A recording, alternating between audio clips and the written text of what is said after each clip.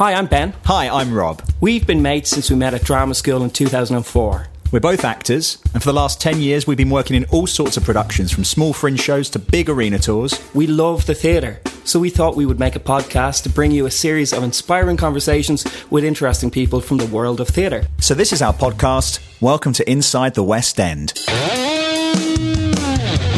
Inside the West End with Ben Morris and Rob Copeland.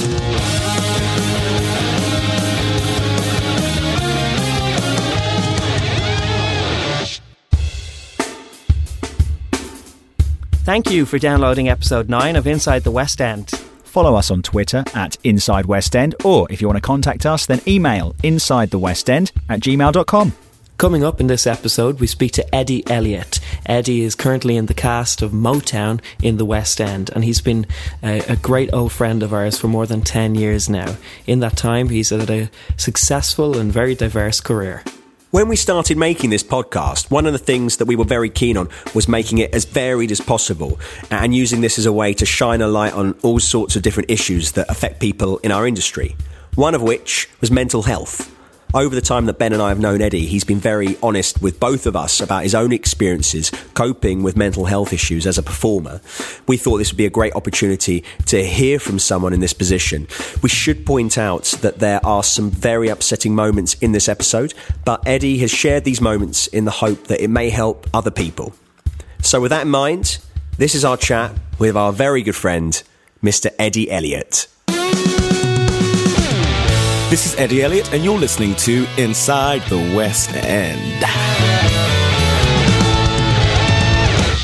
Eddie Elliott, welcome to Inside the West End. Thank you. This is very exciting, actually. It is exciting. That was a strategically dramatic pause. No, it wasn't strategic. I was thinking, what's the right word to use? I'm very excited about this whole thing. So we're recording this podcast in my flat, which is also your flat, because we are flatmates. We are. And we've known each other a very, very long time. Yes. And lived together for 6 months. Yes, 6 months, yeah. You enjoying it? I'm loving it. What's Ben's worst habit? I don't think he's got too many, really. I can't think of anything that's really... Good, we'll leave it there. Yeah. Eddie, you're currently in Motown. Yes, I am. Motown how's it going? It is phenomenal. What do you do in Motown? I'm in the ensemble, so I am the bass of the show. I'm being hired specifically for having this bass voice, which is something that doesn't happen very often. They're getting me to sing lower than I've ever sung in my life. Before we continue talking about your current job, let's hear how you got there. So let's hear a bit about the young Eddie Elliott growing up. I grew up in London, southwest London, and always knew that I was pretty good at being a bit funny and loud and outspoken, and singing and acting, and I like doing all of it. However, I went to a private school where the objective was for me to become some kind of doctor or lawyer, and academically I was really, really good, you know. Did you fit in with your peers? I did and I didn't. I was the only openly gay teenager in a school of 850 boys. So I came out when I was 13. And actually, most people, for the most part, were great. But on the flip side of that, there were people who were horrible, who were nasty. So I always did feel this overwhelming sense of being different. Do you feel same at home with family life? Edward and Eddie are two different people. I got to 13 and came up with this, I guess, alter ego, who I am now, Eddie. And at home, Edward is a very different character, very obedient. I was the first child. My parents are really strict Nigerians. Really religious, really, you know, driven by academic success. And I was a high achiever and I followed all the rules. I was quite a different person. School and the outside world was where I was developing my sense of self. I couldn't talk to my mum about what was going on in terms of my sexuality and the troubles I was having, you know, bullying, the fears I had about, you know, growing up as a Christian and gay, and thinking what that would mean. My dad and I didn't have much of a relationship at all, really. I mean, he was there as a presence in my home growing up, but he certainly wouldn't, as far as I was aware, tolerate me being too much. Whether that means, I don't know, too gay, too loud, too extreme, too... When did you tell your parents that you were gay?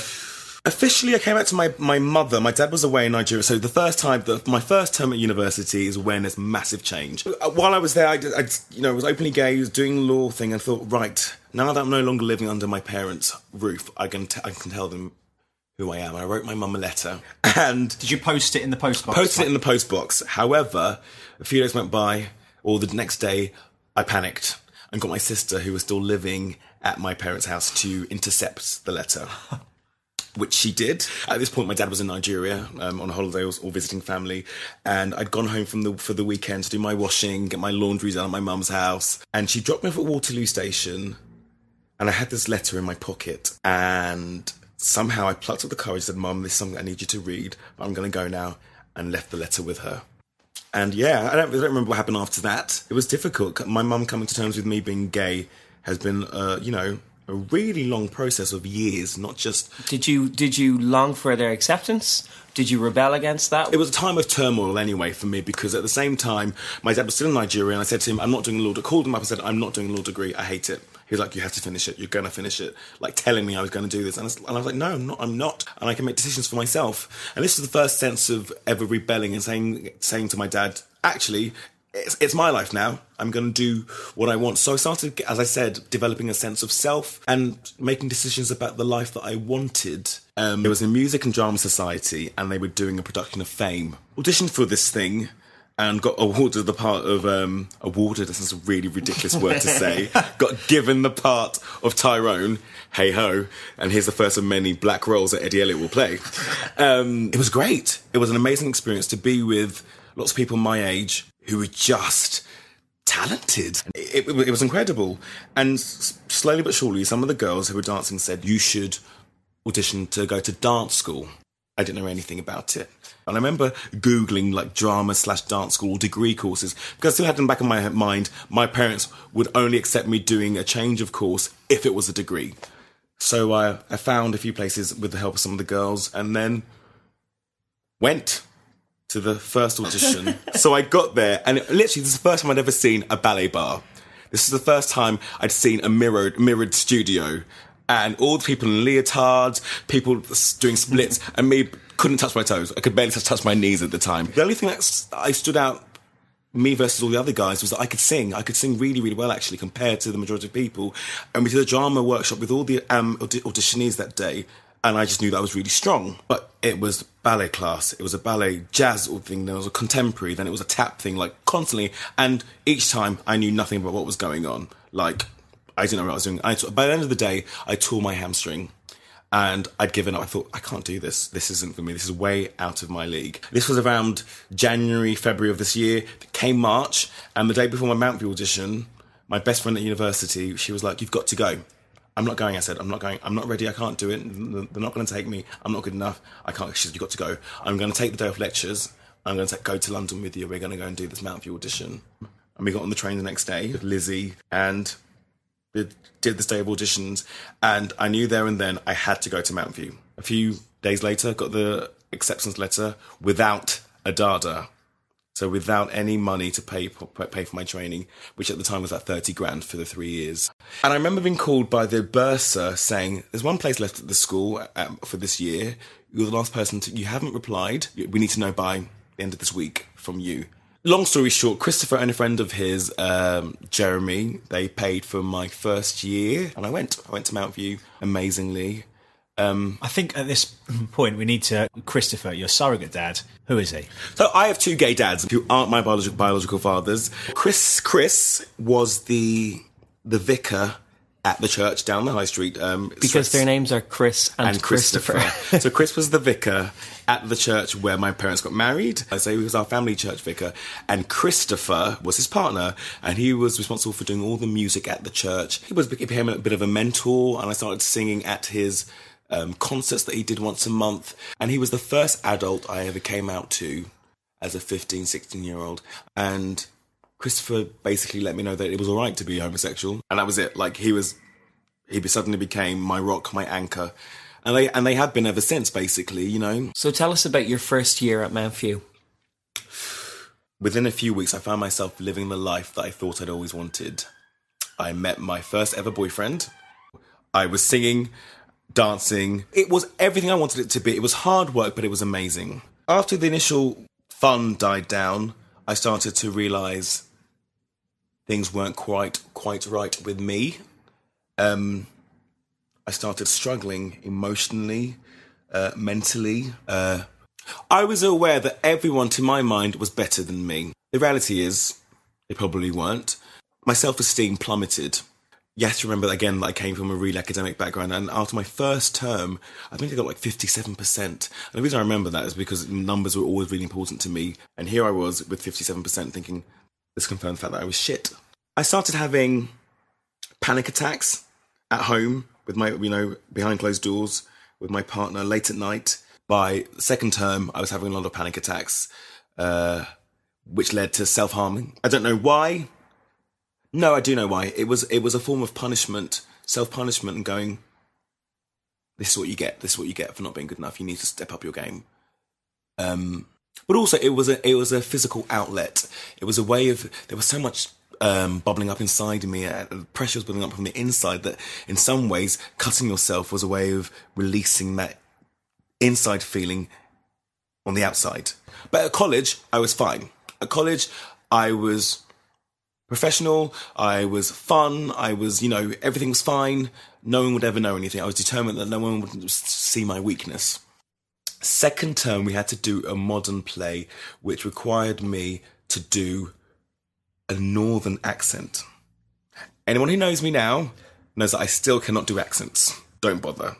I won't even turn up to the audition. And this became the really exposing thing for me.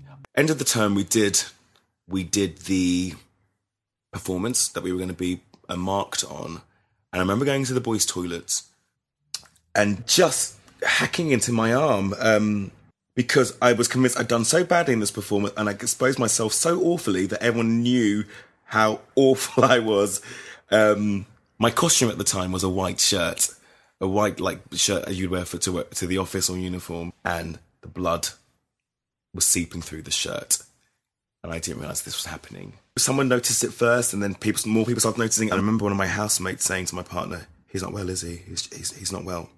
Eddie's not well." And this is the first time that I'd even thought of it being an illness or a condition. I just thought this was just me. We had an on-site counsellor, and I was booked in to see her, and it was awful. So I didn't go to see her again, and I told my partner at the time, and we carried on. Third term was song and dance term. We had another big performance to do. The day of the performance, we were going through a Mamma Mia routine, and the head of the course made 6 or 7 of us do it again. And I sulked. I really sulked. I'm not very good at hiding how I feel. I made it very clear that I thought this was ridiculous, that I was being asked to perform this again, being exposed. But ultimately, it's like being exposed for being the fraud that I was. They could see, then now everyone was going to see that Eddie didn't quite have it together. And I remember kind of walking away and sitting downstairs in the car park thinking, this is absolutely awful. And the head of our course came downstairs and said, "Eddie, you know I need to have a chat, don't we?" And I was like, "No, we don't." And I just walked away.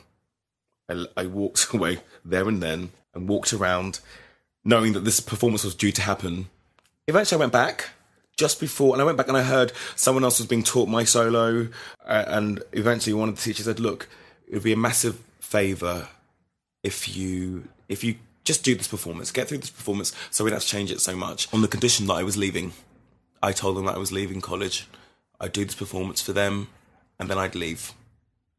I got home that night and I panicked. I can't leave. I didn't want to leave. I called head of course and said, I made a mistake. I don't want to leave. And he said, "It's not as simple as that." Okay, fine. I went back to college the next day. Ultimately, I was called into the office of the head of the whole school, the principal of the whole school, and the head of our course, and was told that I would have to leave, at least for a year, to get better, because I was struggling, visibly struggling. I heard that as, "Your life is over."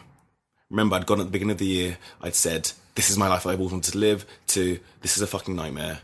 Every day's really difficult. I'm struggling. I'm self-harming. I'm having nervous breakdowns all the time, panic attacks all the time. And now they're telling me, you've messed it up for good. We're kicking you out, basically." And I was in floods of tears.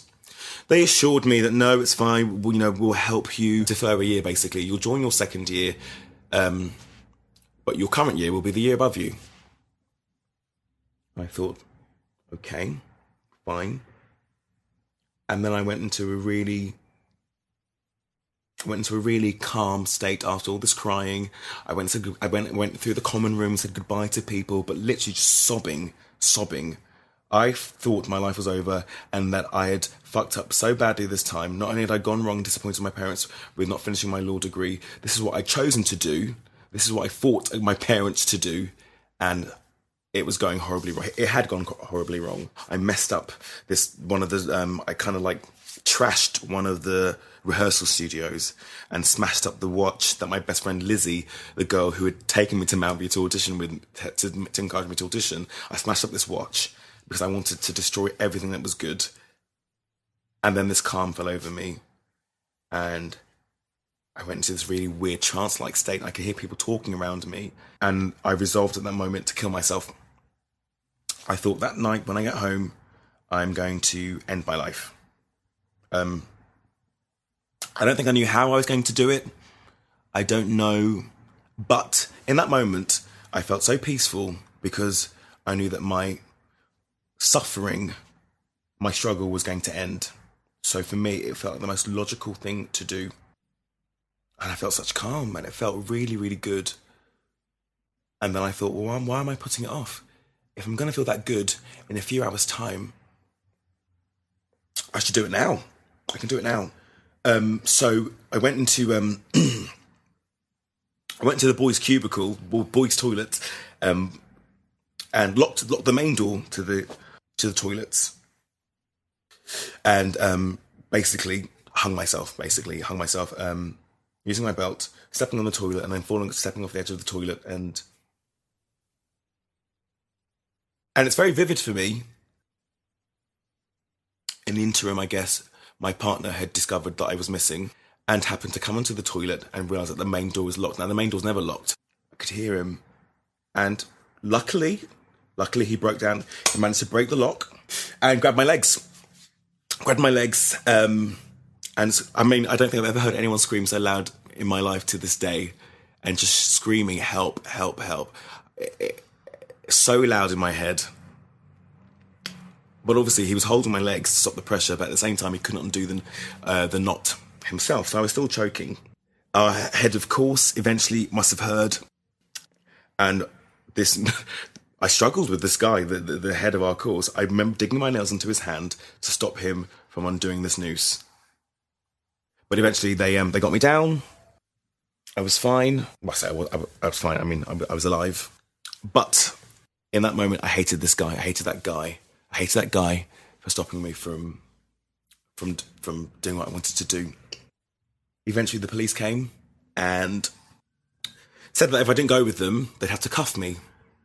So the head of dance decided that she would drive me with the police's permission. They would escort us in their van while the head of dance drove me to a mental health ward or mental health facility. We got there eventually. We got lost on the way, and we joked about how the police would think that they were kidnapping me and not taking me where I was meant to go. Anyway, long story short, after all this stuff, they assessed that I wasn't a danger to myself for that particular day. I had to promise that I wasn't going to try anything else, and I was sent home. I got a letter in the post saying that I'd been put from the NHS saying that I was being put on a 52-week waiting list for treatment. And the only thing I could think about was Mount View, going back to drama school. 52 weeks from that point onward would mean that I wouldn't be getting any treatment in time to go back to drama school. I had to go back to drama school. I couldn't fail at that. So I got a job, because obviously my student loan wasn't... I was still living with the 6 boys, the 5 other boys. I got a job. They went back to drama school in the new term, and I got a job as an office junior at an accountancy, and I started really struggling again. And then it occurred to me that I've got to find treatment. I've got to pay for my own treatment. If I have to wait 52 weeks privately to do it via the NHS, I've got to pay for my own treatment. Mm-hmm. And I remember Googling stuff, and there was this National Register of Psychologists or Psychotherapists is what it's called. I don't know if it still exists. And basically what you do is you put your postcode in, and it shows you all the therapists who are closest to you. And the kind of therapy that I first had was more about coping mechanisms and cognitive behaviour therapy. So that's CBT is what it's known as now. And actually it's about just everyday life, noticing triggers in your life, how you can maybe combat them to prevent you having a reaction that's going to harm you. It cost me a fair bit of money every week, but it started helping. It started making sense. And I went to Spain and performed for a while. And then the demons creep back. You can't escape you. We had a pool in our complex. And I remember sitting there at night time, just looking into the water, thinking, if I could just find a way to just weight myself down and drown in this pool, I'll be fine. And eventually, one day, it all got too much, and I took a whole cocktail of pills. The ambulance was called. They stick this really wide tube up your nose. It hurt. I remember punching the nurse, and she was like, I'm not dealing with this man. This man is hurting me. I remember running away out of this ambulance, running to the top of my building where I was living, and thinking, I can just jump. I should just jump off this building. Anyway, eventually I kind of came to my senses, and they told me I had to drink like 4 pints of milk to flush my stomach out that way. And I did, and the ambulance went, blah, blah, blah. Again, the pattern is I can't handle things when they get difficult. If I'm unhappy, I run away. And then it came round to the new academic term was meant to be starting. And the very first day going back to drama school, I remember turning the corner, just before we turn the corner, this massive dread. And one of the girls, Natalie Caswell, she hugged me. She hugged me. On the first morning, she came up to me and hugged me. And she hugged me every morning for the first week as I walked into the common room. And it was great. Immediately, it was different. The people in this year group, and that includes you too, it just worked. When you joined our year, I remember there was this wonderful burst of energy, this new breath of fresh air that we, very few of us knew anything about your past. Of course, we'd heard the odd thing here or there, but we were excited about having this new person join us, and there you were. And it was so much fun, You were very successful in your second and third years at Mount View. You achieved an awful lot. You really progressed as an artist. I did. With a lot of struggle at the same time as well. Of course, but yes. Of course. And of course, on the surface, you presented a bubbly, cheerful, confident persona. Mm-hmm. You got the nickname Ediva. Yes. Which I own with pride. And then when we pushed forward towards the end of Mount View, and you were snapped up by a great agent and went into the Lion King in the West End, your first job. Mm-hmm. How was that experience? Can you remember your first day of rehearsals? I remember feeling so ready. Turned up to Lion King, and it was a mix of people from South Africa who just happened to be able to sing, a mix of people who had just come to open auditions and were in the cast.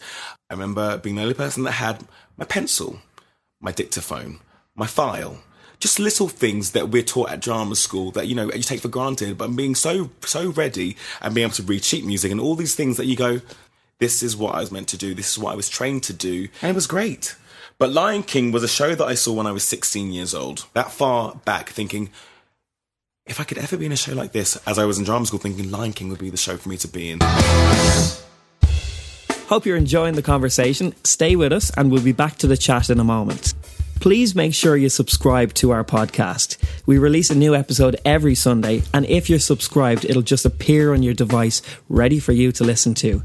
Whether you're using an iPhone or an Android or a laptop of some kind, it's easy to subscribe.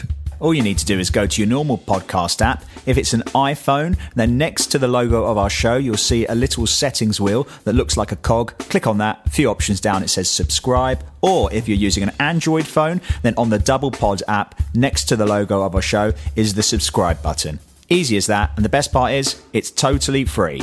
Make sure you stay tuned right to the end of this episode, and you'll hear a clip revealing who's on next week's show. And now back to the chat with Eddie. And of course, you went on to play the pivotal role of Water Buffalo number 4. No, sorry, Wildebeest. Oh. I'll clarify that, Wildebeest. Fast forward to my opening night. Some of you guys were there from college. There. Some of you guys were there from... you came to the after party because Rob is very good at schmoozing and getting his way. I remember, I will never forget, it was a standing ovation and having taken my first bow on a professional stage. I mean, I've done stuff beforehand, I've been paid to do, but professional stage as a professional actor who'd graduated from drama school. It was a sense of peace. Actually, a lot of struggle to get here. I've earned this. I really earned this. And this feels like I've come full circle and it makes sense. It feels good. And then, life continues. And then you start realising that actually being an actor is 8 shows a week, 6 days a week, and can be monotonous, especially when you are playing an exotic plant. I've got this really, really clear, vivid memory of watching an opening night, and of course being incredibly proud and watching my mate walking onto the Western stage to the Circle of Life, and then the line where you will stand with you're playing plants. Oh my God, the grass. Yeah, the grass. the grass. Yes. I mean, some of the most unflattering costumes in the history, because you almost become a living set. And it starts to feel really insignificant. And like, I'm standing here with this, there's, in the Can You Feel the Love Tonight sequence, there's, we're all tropical plants. And I had this upside down watermelon on my head with bits of green sticking out. I'm standing there, arms spread, like a weird, exotic cactus with these coloured nipples off my body. And I'm standing there going, Mamela, bona le ratoe, which isn't the most exciting line to sing in musical theatre. And I got to 3 months in and I thought, I've made a mistake. This isn't what I'm meant to do. This is really hard because it's so boring. And of course, you're living with some people who are dreaming of being in a West End show, and you want to come home and you want to whinge and complain. No, you don't. Yes, and you don't. You dare not, because the other people are still waiting. We've all graduated. People are waiting for their opportunities to trickle in. Who am I then to go, hi guys, the first person in our year to have a West End job. This is really boring. I hate it. I'm struggling. Oh gosh, you don't say anything. It's monotonous. But even if you're playing a lead, it's difficult because you do the same thing every day. And I start having all kinds of insecurities, which I won't go into. But eventually, I realise that I need help again, and I go back to my therapist and start having therapy again. And this time, we start doing some of the background work. What led me to become who I am? Why am I struggling? Why do I view the world the way that I do? I wasn't feeling any better. I wasn't getting any happier. I terminated it. I refused to see it through. I thought, this is a lot of money and I'm getting nothing in return. I'll just suck it up. This is who I am. This is who I am. I have to accept it. I will always be someone who's a little bit less happy than other people. And it's a weird thing to say because people that know me or come across me in everyday life, I'm a really joyous person. I'm really happy. I really, really am. I love lots of things, but go down a few layers and I'm dealing with massive insecurity, massive anxiety. And, one thing led to another. I had a successful 5-year run of doing shows in and out. So, on paper, you've had an extremely successful career. Okay, so obviously the Lion King we've mentioned, Five Guys Named Mo, South Pacific, We Will Rock You, Music Man, Pantos, you've done bits of TV, you've done commercials. But as well as that, you've had long periods where you've been out of work. Yes. So why and how have you kept going? What are the alternatives? I love being a performer. But there are times when, no matter how successful you've been previously, in that moment when you are doing another promo job or you work in front of house for the 4th month in a row, you kind of go, this isn't the life that I dreamed. I wasn't told about this part at drama school. This isn't what I want. I've toyed with the idea of doing many things over the years, but I've always come back to being an actor. Is what I know that I do best. I've earned some decent money and had some good times as a result of my craft. And that in itself is a success, to say, actually, I trained in this and I can live the life that I want. Secondly, you remember that you love it. Every so often you remember you love it. You love it. You genuinely love it. But there's nothing like auditioning, getting offered the role, going into rehearsals, meeting a new cast and thinking, I made it. I'm spending 8 hours a day twirling, working it, singing. In some ways, it's ludicrous that you get paid to do this. And that's why you carry on. You're also using this year, you and your partner are going down the route of adoption. We are indeed, which again is something that I never thought was ever possible. I would never thought that me being in a happy relationship with another man was possible, let alone that we'd be able to adopt. You're even writing a blog about it. Yes, we are. 3 years, 2 men, 1 baby.co.uk. Check it out. It's really good. It's a really hard, probably one of the hardest things I've ever done in my life. But that's the joy of me realising where I am now. I've come full circle, You said that you never thought you would be in a position to be in a relationship with a man and adopt. So what changed? My partner, Jody, we've been together almost 4 years now, and he has pushed me to get better for myself. This last 4 years, I finally really pursued the treatment that I needed and have needed for the majority of my life. I finally got onto antidepressants. had long-term therapy for over 1.5 years and learnt that I was lovable. I learnt that I can expect more from myself and people are entitled to expect more from me. He's pushed me to find my happiness, basically. So here we are 3 years later after having been together, after having, times where it's been really tough. In some ways, I've been more ill than I've ever been in this last 3-4 years because I've been pushed by him and I wanted to give up on many occasions and I've been suicidal again, yes, but actually I've come through the other end and, I got well. I got really, really well and I was discharged from my therapy after 1.5 years and then other things started falling into place. I got this West End job. I started the adoption process. These are byproducts. These are afterthoughts, These aren't what are making me happy. They contribute to my happiness. They contribute to my peace of mind, my well-being. So I'm in a position where I feel I deserve to have the things I want. I deserve to be a parent. I deserve to have the job that I do. I deserve to have the partner that I have. And, lots of my life has been spent feeling unworthy. I'm not good enough in a whole host of manners. So here we are, ready to be parents. Marriage on the card at some point down the line, Jodie. I know you want us to get married, and I have my reservations about that. But I am now who I would have been jealous of at 23 or 24, 25 or 26. I am who I would have been jealous of. Where I am right now in the moment in time, an ensemble member in a show in the West End with a partner that I love, embarking on starting a family. That's more than I could ever have asked for. And it's a great feeling to have. I want to ask you about mental health. You must be able to spot it in others. Yes, I can. I'm no expert, but the biggest thing that I see in other people is second-guessing themselves and berating themselves quietly. And it's something that I do. Living with you, Ben, you hear me talking to myself all the time. And I have conversations, and the more upset I am, and the more anxious I am, the louder the voices get, and I verbalise how I'm feeling. And people will mutter to themselves. I remember doing a show a few years back, and one of the people in the cast identified that she was struggling. And my favourite thing to do is, rather than go, I think you've got a problem, I just say, over a cup of coffee or whatever it is, I put it into conversation. Oh, I've struggled. Oh, I'm on antidepressants. Oh, I'm on this, and I've done this. And then they open up. Because they see me as someone who probably looks like they have it all together. Again, quite out there, quite fun-loving.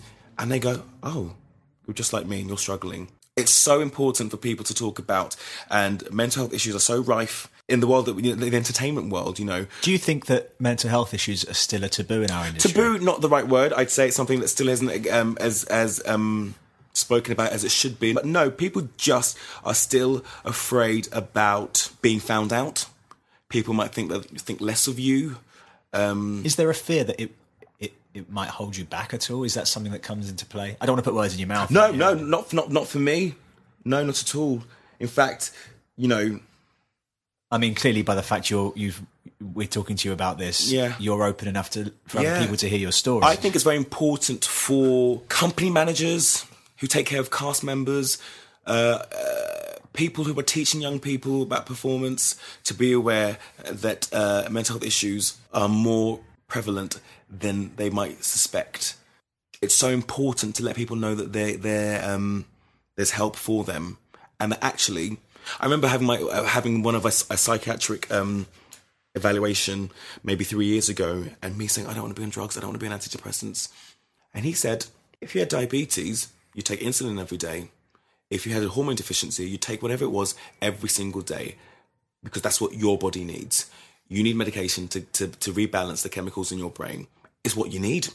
There's nothing wrong with it. It enables you to be the best version of yourself. It's what you need. People need to know that actually there's no weakness in seeking help. In fact, the reverse is true. There's great strength, because you start discovering who you can be. Or you just start discovering the best version of yourself, the strength that you do have. In 2014, you were diagnosed with emotionally unstable personality disorder. Mm-hmm. When you heard the symptoms, you told me before you almost started laughing because it was literally... It's me. And, I've struggled for you. And it's weird because I remember going back when I was 19, 20, thinking, this is just who I am. And I thought that for years and years and years, this is who I am. This is who I'll always be. And actually getting somebody, a professional, to say to me, you're not overreacting, you're not a drama queen, you're not attention seeking. Your list of symptoms mean that you've had this condition. I'll just give you some unstable self-image, yes, anxiety disorder, yes, poor impulse, yep, and unfortunately a high mortality rate. Yes. Look, so, I mean, I've spoken. Maybe I've mentioned 2 or 3 suicide attempts. So, what advice would you give me if I suspected that somebody I was working with or that I knew was suffering in a way that you had? How would you advise me to approach them or not approach them? Or what do I do? How do... First thing is people need to know they're not alone. The best thing you can do is just go and talk to them. Don't even have to broach the subject of mental health. Just say, are you okay? Start a conversation. How are you feeling? And sometimes you have to push a little bit. A lot of people who have a lot of self-pride or don't want to be seen as weak, myself included, won't tell you the truth straight away. Won't open up to you because trust issues also come into play. You feel like you have to do it all by yourself. You have to be resilient. So I would say, more than anything, just be a friend. Don't just say you're a friend, be a friend. Be there. Push them to hang out with you for a coffee.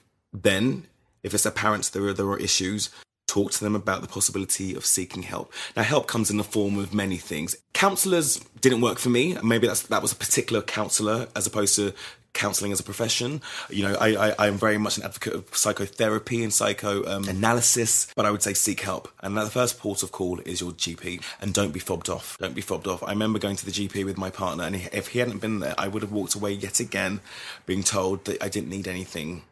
And we pushed, and we got some antidepressants, and that was the start of my recovery, along with getting some therapy on the NHS. We're going to ask you for 2 pieces of advice now. The first bit of advice is for the listener who a lot of your story is ringing true to, someone who is experiencing some of the things that you've experienced. What do you say to that person? I'm going to be really frank. My life could have ended at 20. Had my partner at the time not intervened, my life could have ended at 20. And anyone who's listening now, I've done some incredible things. I've actually got to realise some of my dreams. None of that would have been possible had I not been here to do it. Persevere, seek the help that you need, and seek the help that you're entitled to. Everyone deserves to be happy. Everyone deserves to have a semblance of the life that they want. It takes work. No one says it's easy, but persevere. The second piece of advice that we're going to ask you is, what advice would you give to anyone who wants to work inside the West End? The same thing applies. It's the same advice again. Perseverance. You have to have tenacity in terms of, had I given up in those 2 years when it was going really, everything was really dry, it was a drought, I wouldn't be in Motown. I wouldn't be, for me, to be the original UK cast of something is another small dream that I'm ticking off. You just keep doing it until it stops being fun. If the difficulty outweighs any pleasure you're getting from it, just don't do it. You haven't failed. You can pick something else. If it's what you want to do, be prepared. It's a long haul thing. It's a long-term thing. Peaks and troughs. But hold on in there and persevere. Eddie, thank you so much for being so honest with us and talking us through all of that. I mean, I'd imagine that will help and inspire a lot of people in a way that you probably don't imagine right now. So really thank you for taking the time to speak to us. If you want to write into the guys to contact me via them, then please do as well, because I'm so up for sharing and encouraging and just giving people advice. Because had there not been key people in my life to help me at certain points, as I say, I wouldn't be here and I wouldn't be doing what I was doing. Of course, insidethewestend@gmail.com. If someone's really struggling and needs to speak to someone as quickly as possible, are there any places that you would recommend that people... I guess the Samaritans is the first port of call. I'd say if you're really desperate, call a helpline like the Samaritans. Eddie Elliott, thank you very much. Thank you guys. It's been great. It's been quite cathartic.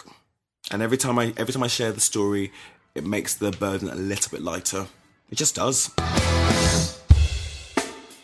A huge thank you to Eddie for taking the time to speak to us, of course, but also for being so open and honest about such big moments in his life. I'm sure there's going to be dozens of people out there who will listen to this and be inspired. Should you be someone who has been affected by any of the issues that have come up in this conversation, then please go online to thesamaritans.org and you can find ways of how you can find help yourself should you need it. Their phone number for the UK and for the Republic of Ireland is 116 123, and their phone lines are open 24 hours a day. You can also contact Eddie by emailing us insidethewestend@gmail.com, and we will pass on any correspondence relating to this episode. We love to hear what you think of the show, so get in contact with us on Twitter @InsideWestEnd. Remember to stay tuned to the very end for a clip of the next episode, but before that, we make this podcast for free. If you've enjoyed it and you'd like to help us make future episodes, then here's how you can. Next time you shop online with Amazon,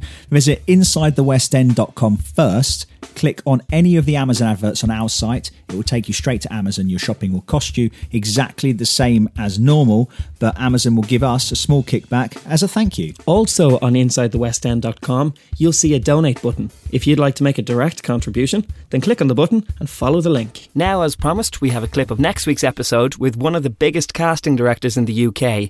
It's Debbie O'Brien. The biggest mistake people make is not preparing properly. And I always find, what I find most extraordinary is how nervous performers get, even when they've been in the business for years and years and years, how nervous they get at auditions. You just have to pretend this is a performance. That's the biggest problem, I think, but not preparing is a real issue.